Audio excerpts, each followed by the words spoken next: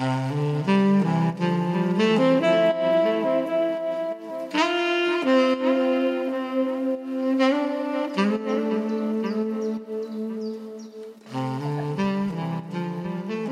the Best Advice Show, where usually on every episode, Zak Rosen invites on a new guest to offer one nugget of advice.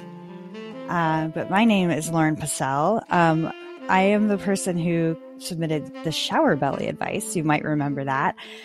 And I'm a longtime listener of the Best Advice Show. And I cannot believe that nobody has ever asked Zak, after listening and collecting all of this great advice, Zak, what is your advice? And so I emailed him the other day and I said, Zak, we need to hear your best advice. So I'm putting him in the guest seat. Zak, it's your turn. It's your turn to share. Wow. I think people have asked me what my advice is, but no one had the chutzpah or wherewithal to ask to host an episode to get the advice out of me. So I really appreciate you doing this, Lauren. The people want to know. Well, you can judge after. Wait, do people want your advice often when you're out? Because they're like, oh, Zak, the best advice guy. That's a good question. No, I don't think they're opposed to it. But they're not like, oh, they're not looking to me for my own advice. At least explicitly. I'm not being asked for my advice. Though I am so frequently just in conversation with people offering advice from the show that has been given to me. Like, oh, there was this person that I talked to the other day who said this. So I feel like I am a jukebox for the advice that I've collected. But my own advice is, I mean, it's been, Lauren, what is it, 470 something episodes.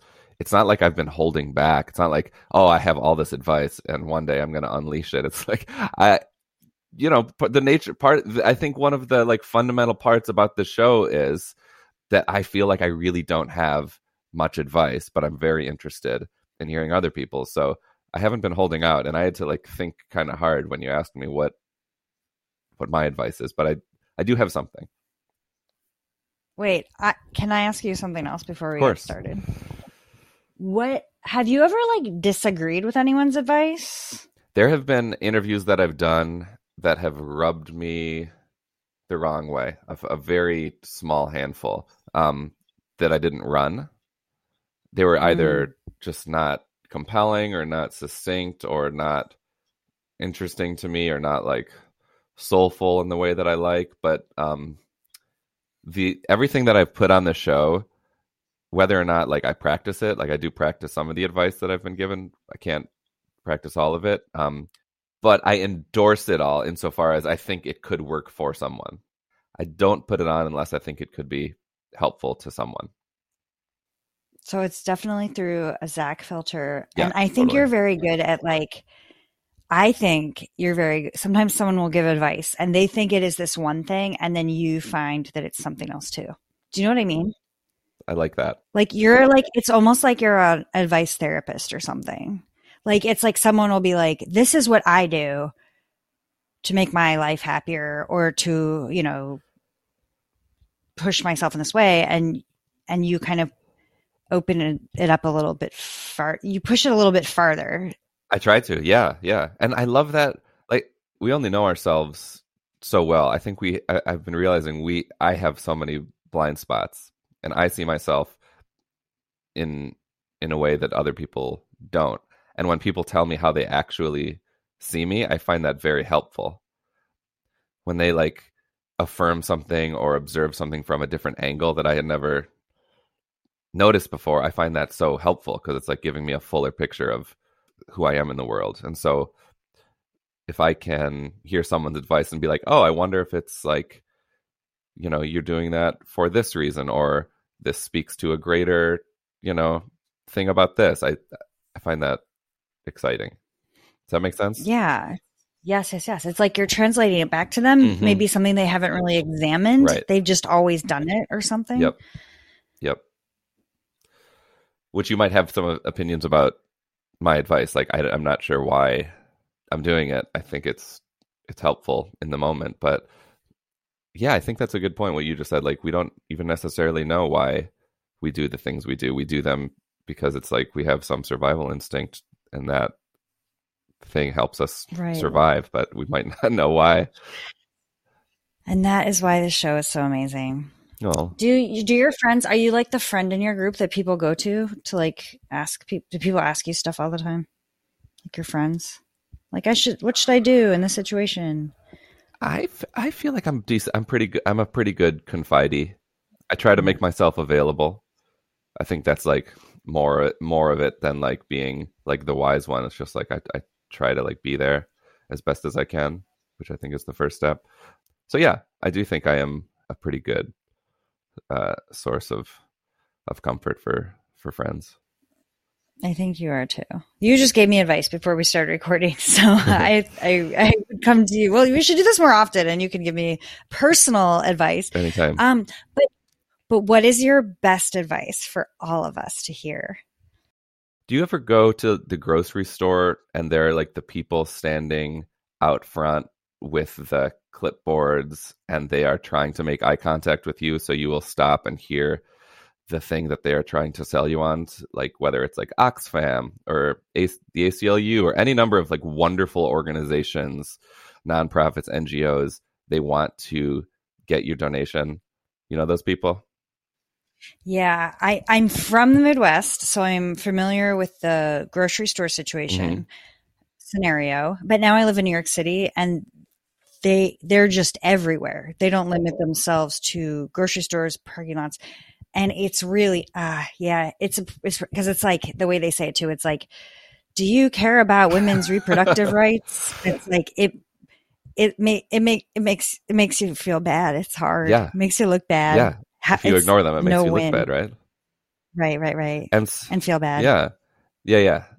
And so my advice has to do with these encounters where you just aren't in the mood that day to have this interaction. You have put your money somewhere else, some other organization that you care about.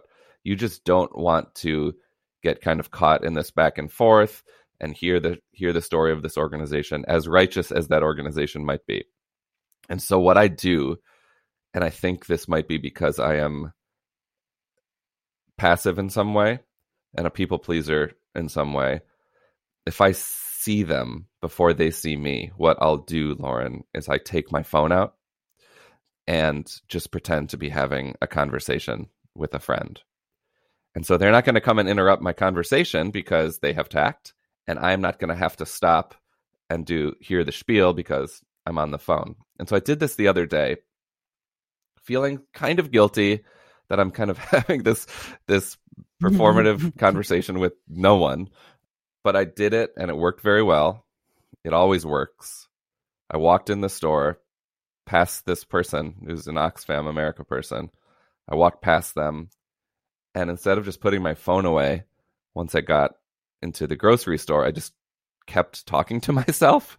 I didn't think about why or how, but I just kept talking to myself. And I found like, oh, this is kind of nice. I'm just having like a check-in with myself, which you can do without having a fake conversation, but the act of actually talking out loud and then like having imagined questions fired back at me just in the middle of like a work day when, you know, I check in with my wife a lot. I check in with friends throughout the day sometimes, but for whatever reason, like it was nice not to actually be talking to someone, but just to be talking to myself and to have the kind of, facade of the phone to where I'm literally having a conversation with myself in the middle of the grocery store. But because I have the phone to my ear, it didn't seem so nutty.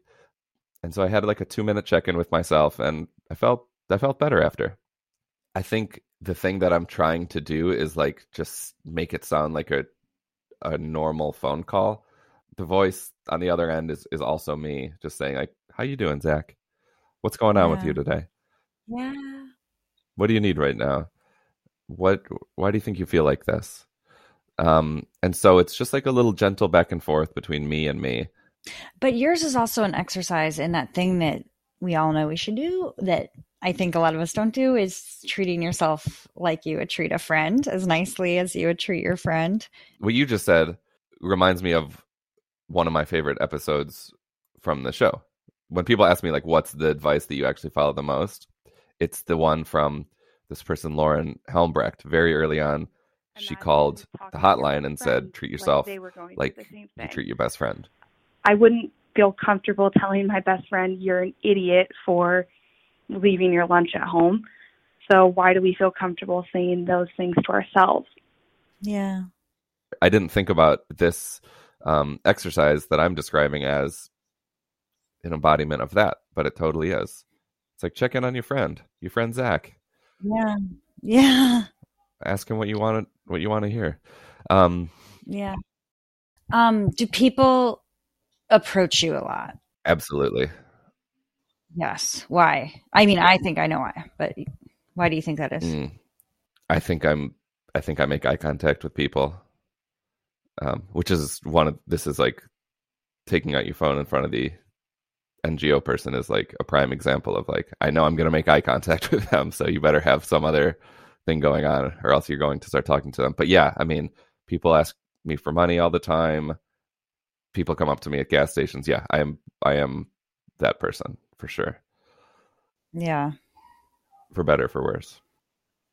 I think you also just, I don't know, you look like a nice guy. Do people tell you that all the time? Thank you. Like, and also you just have, obviously this show, you just give off, you have vibes. Like this is, and yeah, your whole, I mean, this show does a lot, but it's really trying to help people with the advice for themselves and for others, obviously. Mm-hmm. So that must be part of the vibes you're giving off. So I can see that people would feel that when they saw you. Yeah. Like, oh, this is, because they're on a mission, right? Yep. They got to get the low-hanging fruit. Yep. Oh, right. I am totally I'm not even like hanging on the vine anymore. I'm just like on the ground. Just like a bruised tomato. Yeah, that's right. And I think, you're helping me understand another aspect of why I'm doing this. It's self-protection. Out in the world, I like to be exposed. I like to expose myself. I like to talk to people, but not all the time.